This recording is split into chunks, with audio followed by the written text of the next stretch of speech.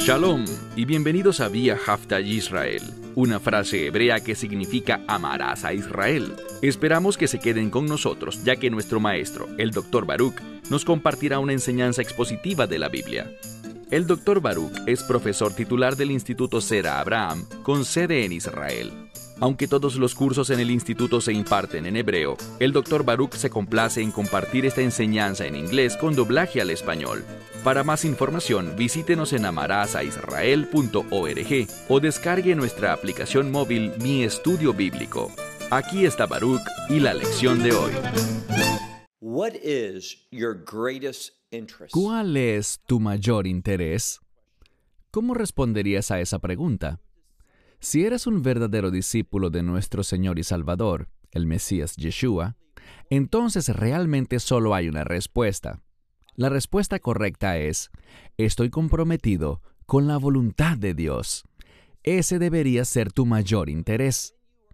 Porque cuando estás en la voluntad de Dios, verás que Dios se moverá en tu vida y te posicionará para que puedas ser bendecido y para que puedas vencer en toda circunstancia. Cosas buenas suceden cuando estás en la voluntad de Dios. Toma tu Biblia y ve conmigo al libro de Lucas, capítulo 7. Libro de Lucas, capítulo 7. Vamos a comenzar en el versículo 30, y el Mesías sabemos que siempre hacía lo correcto. Siempre decía lo correcto. Siempre estaba en la voluntad de Dios. ¿Y qué vemos aquí?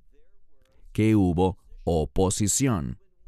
Y cuando estamos haciendo lo correcto por las razones correctas, también podemos esperar que haya oposición contra nosotros.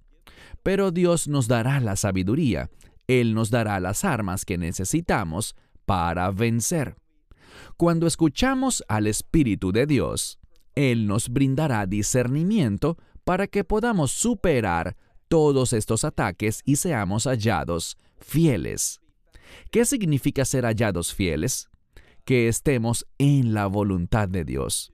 Leamos juntos el versículo 30 de este 7º capítulo del Evangelio de Lucas, que comienza diciendo: Pero los fariseos, y esta próxima palabra está relacionada con la Torá, que significa la ley de Dios. Literalmente dice, y aquellos que son de la ley. Algunas Biblias lo traducen como doctores, pero no se trata de doctores en el sentido en el que lo pensamos, sino doctores religiosos, es decir, maestros expertos que solo se dedican a asuntos espirituales, que se enfocan en los asuntos relacionados con la ley de Dios. Y es interesante aquí porque los fariseos, ¿quiénes eran los fariseos? Eran expertos en la ley judía, es decir, en las tradiciones que provenían de los ancianos sobre cómo uno debería comportarse. Y los doctores también eran expertos, no en las tradiciones de los ancianos, sino en los mandamientos de Dios. Pero vamos a ver que estos individuos, mira otra vez nuestro primer verso, el verso 30. Pero los fariseos y los doctores, la voluntad de Dios, rechazaron para sí mismos. Es interesante porque esto no significa que ellos no conocieran la voluntad de Dios, sino que conociéndola, la rechazaron. Y esta puede ser nuestra situación hoy día también. Dios puede convencernos de su verdad, podemos leer algo en su palabra, sabemos lo que tenemos que hacer, pero con demasiada frecuencia lo rechazamos. No tomes una decisión tan insensata. Sé sumiso, sé obediente. Cuando sepas lo que Dios quiere que hagas, cuando conozcas su voluntad, muévete, actúa con un sentido de urgencia, actúa rápido para llevarlo a cabo. Y te prometo que los que obedecen a Dios jamás se arrepentirán. La obediencia es un camino hacia la alegría, un camino hacia esa paz interior que sobrepasa todo entendimiento. Entonces, estos fariseos y estos expertos de la ley, ¿qué hicieron? Ellos rechazaron la voluntad de Dios para sí mismos, no siendo bautizados por él, es decir, que no se sometieron al bautismo de Juan. ¿Para qué era el bautismo de Juan? Todos lo sabemos. Era un bautismo para arrepentimiento. ¿Y qué aprendimos sobre el arrepentimiento? El arrepentimiento comienza cuando entramos en acuerdo con Dios, cuando afirmamos sus estándares y sus mandamientos como la verdad y como lo que es correcto para ti y para mí. Si queremos ser personas fieles, todo comienza aceptando la verdad de la palabra de Dios. Y eso significa que lo que dice el mundo no será lo que nos interese. No seremos motivados, no seremos influenciados por el mundo, sino que nos someteremos a las instrucciones de Dios, para que podamos ser de influencia en el mundo, es decir, para que podamos sacar a las personas de esta oscuridad. Eso es lo que es este mundo, un mundo caído de oscuridad. Y llevemos a la gente a la luz de la revelación de Dios, para que ellos también puedan elegir sabiamente y entrar en acuerdo con Dios. Bueno, leamos ahora el verso 31. Pero el Señor dijo: ¿a qué compararé a los hombres de esta generación y a qué se parecen? Entonces, está mirando a este mundo. Es un verso muy importante. Él nos dirá cómo es la gente de este mundo. Y, para tu información, eso no ha cambiado mucho en los últimos 2000 años. En otras palabras, tal como eran las personas en la época del Mesías, lo siguen siendo hoy en día. Y presta mucha atención a lo que dice. 2 veces dice: ¿a qué compararé y a qué se parecen los hombres? Y aquí esta palabra hombres incluye tanto a hombres como a mujeres. ¿Con qué compararé a la gente, en otras palabras, de esta generación? Verso 32. Son como niños que, habiendo sido sentados en el mercado. Esto es significativo porque no dice que ellos están sentados en el mercado, sino que han sido sentados. ¿Por qué es importante? Bueno, si tú has sido sentado en un lugar, generalmente es por alguna razón, y el contexto lo demostrará en un momento. Entonces, esta generación, tanto la del tiempo del Mesías como la del nuestro, esta generación son como niños que están en el mercado, habiendo sido sentados, y se llaman unos a otros y dicen: ¿hemos tocado la flauta para ustedes? Pero no han bailado. Así que la flauta aquí y el baile son una ilustración de alegría, felicidad y regocijo. ¿Pero qué sucede? Leímos que esta generación es como un grupo de niños que han sido preparados para algo, están sentados, la gente oye el sonido de la música, pero no quieren bailar. Luego, ¿qué dice? También son como un grupo de personas, y esto es lo que dice el texto, que un lamento, y esto se refiere a una triste melodía. A menudo esto se relaciona con el duelo o el luto.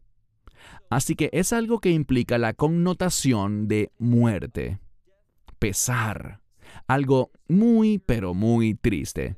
¿Y qué pasa?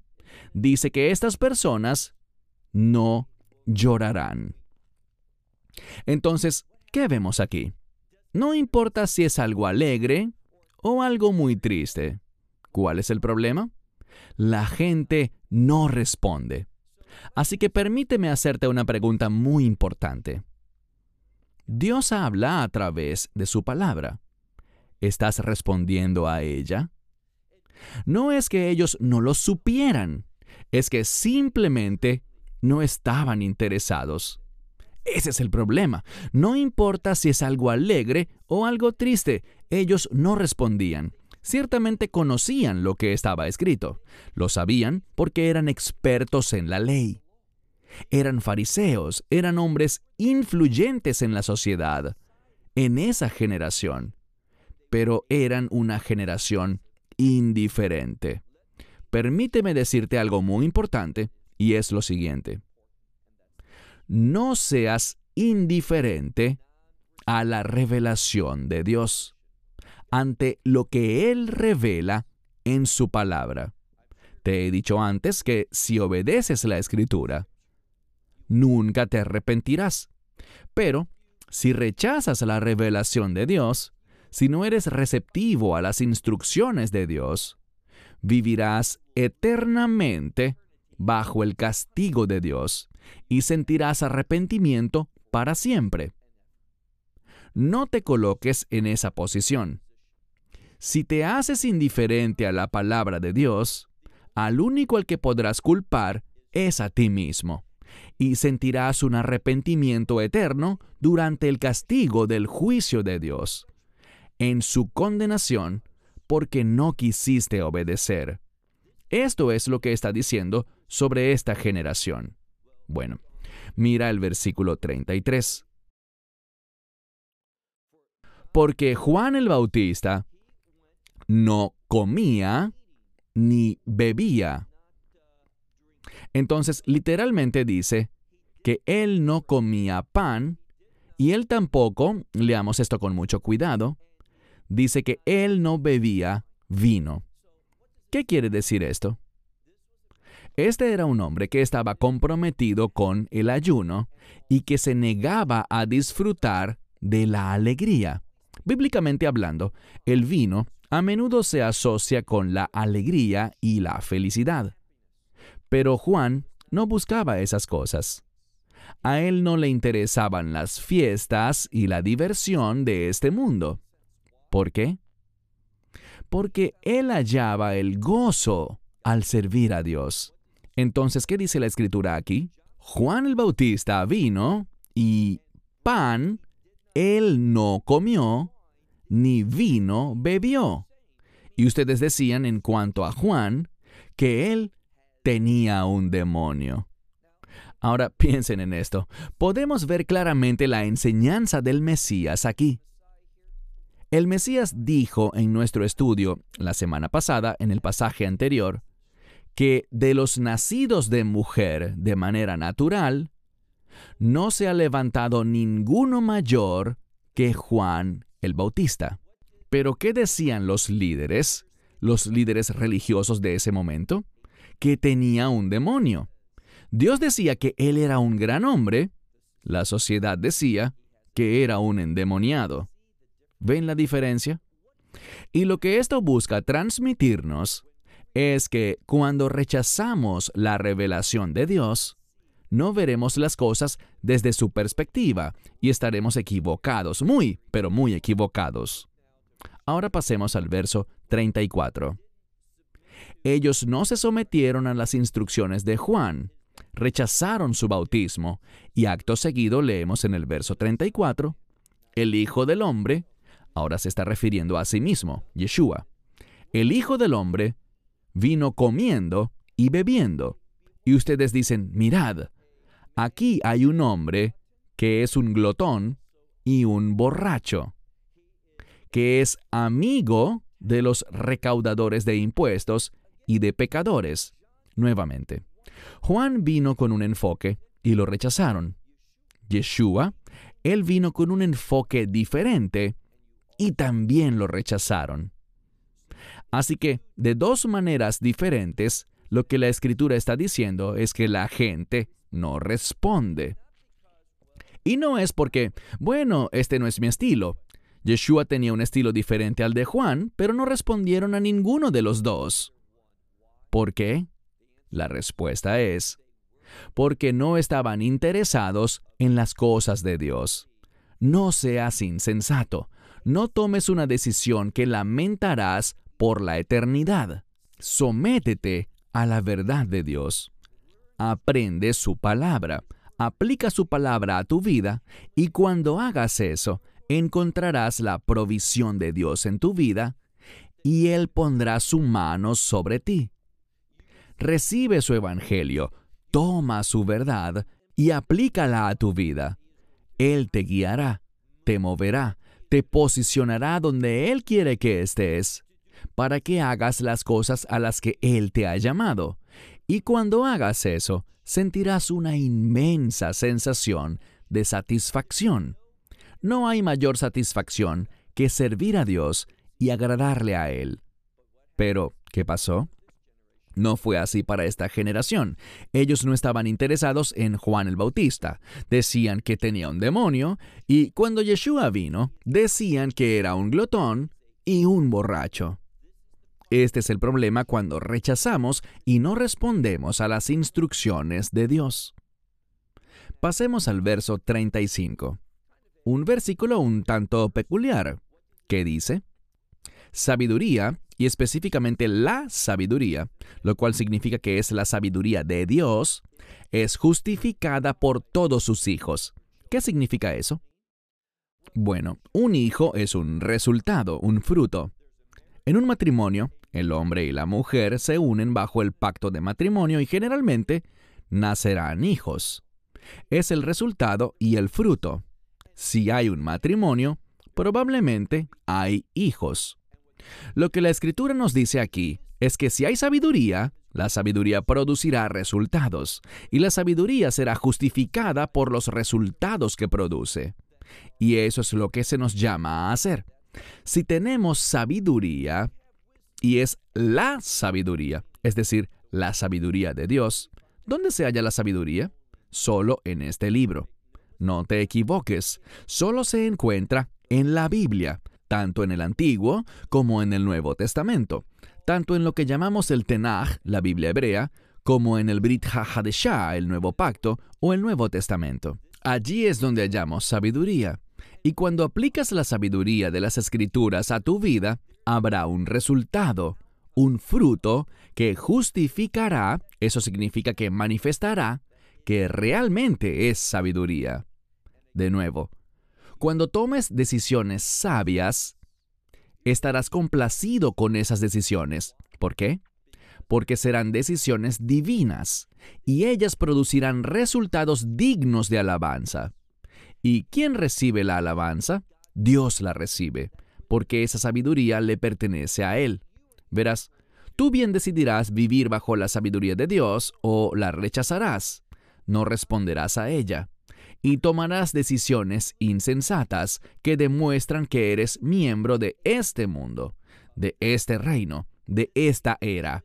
Un reino de oscuridad, un reino de engaño, un reino que no ofrece esperanza, pero que un día será destruido por el justo juicio de Dios. Entiendo que a la mayoría esto les parezca absurdo y se burlen de esto, pero si quieres hacer algo muy sabio, te invito a que pienses por un momento y ores acerca de lo siguiente. ¿Estoy viviendo de una manera que Dios me va a bendecir? ¿Realmente pertenezco a su reino? Porque si no perteneces al reino de Dios a través de la fe en el mensaje del Evangelio, ¿qué deberías esperar? Deberías esperar una condenación eterna. Vas derecho hacia la desesperanza. Y una vez que llegues allí, nada lo podrá deshacer. No tomes esa decisión tan trágica. Sé sabio, acepta la revelación de Dios. De eso se trata todo este pasaje. Mira ahora el verso 36. Vemos que había uno de los fariseos, cierto fariseo, que lo invitó, es decir, invitó a Yeshua, para que comiera con él. Y al entrar en la casa del fariseo, es decir, Yeshua recibió esta invitación. Entró a la casa y ¿qué hizo? Se reclinó. Y el término reclinar generalmente se usa en el contexto de una comida muy agradable, una comida formal, generalmente una comida relacionada con un compromiso, tal vez una festividad o tal vez el Shabbat o algo por el estilo. Mira ahora el verso 37. Y he aquí, había una mujer en esa ciudad que era pecadora. Fíjense, aquí encontramos a doctores de la ley, maestros, fariseos, expertos en la ley judía. Vimos de nuevo a un fariseo aquí, a quien el Mesías le aceptó su invitación para cenar con él. Pero en este pasaje también hay una mujer que era de esa ciudad, a quien la Biblia identifica como una pecadora. Y sabiendo, es decir, que ella sabía que él estaba reclinado en la casa del fariseo. ¿Y qué hizo ella? Ella respondió. Ella no era indiferente. Ella escuchó la noticia y actuó. Ella se enteró de que Yeshua estaba allí y no rechazó el mensaje ni lo ignoró. Antes hizo algo muy precioso. Leemos en la Escritura que ella trajo un alabastro. Y esto se refiere a un recipiente con mirra, es decir, con algún tipo de ungüento o perfume fino, algo generalmente muy costoso. Ella trajo este recipiente, un frasco de alabastro, con este perfume, este ungüento de mirra. ¿Y qué hizo? Miren el verso 38. Y se ubicó cerca de sus pies, pero la Escritura dice, por detrás. ¿Y qué hizo ella? Estaba llorando. Yo estoy seguro de que ella realmente era una pecadora, pero el Mesías vino con un mensaje de esperanza, un mensaje de cambio. No tienes que vivir las consecuencias de tu pecado. No tienes que experimentar el castigo eterno de Dios. Él vino a redimirnos de eso y a darnos esperanza, una esperanza segura, una esperanza que se cumplirá. ¿Dónde? En su reino de justicia. Y esta mujer fue sabia. ¿Por qué? Porque creyó en sus palabras y respondió a sus palabras. Ella vino y se ubicó detrás de él, cerca de sus pies. ¿Y qué hizo? La Escritura dice que ella estaba llorando. ¿Y qué sucedió? Y comenzó a hacer que sus pies se mojaran con lágrimas. Es literalmente lo que dice. Y la implicación es que se trataba de sus lágrimas. Entonces sus lágrimas mojaron sus pies. ¿Y luego qué hizo? Ella secó, dice literalmente, con su cabello, con el cabello de su cabeza, ella secó, es decir, secó sus pies, que se habían mojado con sus lágrimas, y besó sus pies y los ungió. La implicación es que ungió sus pies con este costoso perfume, con esta mirra. Verso 39. Esta era una mujer que estaba quebrantada emocionalmente. Ella escuchó este mensaje de esperanza, este mensaje de la misericordia de Dios, este mensaje de gracia, este mensaje de perdón. Sí, ella era una pecadora, pero estaba arrepentida. Respondió a sus palabras, se acercó a él para realizar este acto de amor y este acto de humildad. ¿Qué estaba haciendo? Sus lágrimas mojaron sus pies. Y luego lo que a menudo se ve como la gloria de una mujer, su cabello, tomó el cabello de su cabeza y secó esas lágrimas de sus pies. Y después de haber limpiado sus pies, quitando la suciedad que produce caminar en sandalias, pues sabemos que Israel es un lugar polvoriento, ella limpió sus pies y luego, ¿qué hizo ella? Dice que besó sus pies. ¡Qué humilde! Y luego los ungió. Verso 39. Pero, es decir, en contraste con eso, este es el fariseo. Él tenía conocimiento religioso. Él conocía las Escrituras, pero era como esos otros fariseos y doctores. Hablo de los doctores en materia religiosa, quienes lo rechazaron, que no se humillaron, que no creían necesitar de este mensaje. ¿Y qué dice la Escritura? Mira con cuidado el verso 39. Pero el fariseo, que lo había invitado, al ver todo esto, dijo, y fíjense, esto que dijo, lo dijo para sí mismo. Esto significa que no articuló estas palabras, no las pronunció. Él se lo dijo a sí mismo. Y esa es la implicación. Pero Yeshua, Él lo sabe todo. Él sabe si eres sincero. Él sabe si realmente lo has aceptado. Él sabe si lo amas, si eres humilde o si estás lleno de orgullo. Y Yeshua, aunque este fariseo lo pensó secretamente, él conocía sus pensamientos. ¿Y qué fue lo que dijo este fariseo? Se dijo a sí mismo que si él fuera un profeta, entonces sabría quién es ella y qué tipo de mujer ella es, la que lo está tocando. Verán, este fariseo pensaba, yo no quiero que ese tipo de mujer me toque, ni que bese mis pies, porque es una pecadora. Sí, es una pecadora, pero es una pecadora que está quebrantada, una que siente un gran arrepentimiento.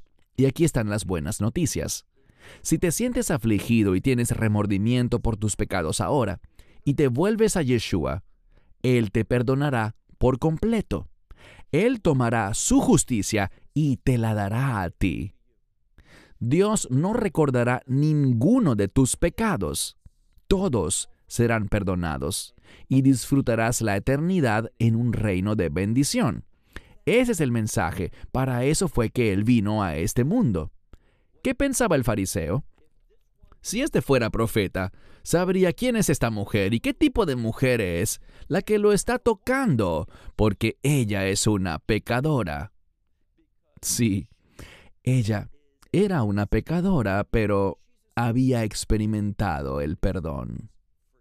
Y fue ese amor del Mesías, esa misericordia, esa gracia, ese perdón, lo que la llevó a un arrepentimiento sincero, por el cual ella realmente cambió, por el cual ella sabía que había sido perdonada, y por lo tanto, ella lo amaba y quería expresarlo de una manera humilde, de una manera sincera, de una manera que manifestaba cuánto ella apreciaba quién era y quién es, y quién será Él cuando regrese. ¿Es ese tu Mesías? ¿Es este tu Salvador? Hazlo tu Señor y Salvador hoy. Cierro con esto hasta la próxima vez. Shalom desde Israel. Shalom from Israel. Esperamos que te hayas edificado con el mensaje de hoy y lo compartas con otros. Te invitamos a seguir nuestros estudios cada semana por este canal y por el portal de YouTube de Amarás a Israel. También puedes descargar nuestra aplicación móvil gratuita, Mi Estudio Bíblico. Finalmente, para obtener más información sobre nosotros, visita nuestra web amarasaisrael.org, donde encontrarás otras conferencias de Baruch en audio, video y texto. Hasta el próximo programa. Que el Señor te bendiga en Yeshua HaMashiach, Jesús el Mesías, mientras caminas con Él. Shalom desde Israel.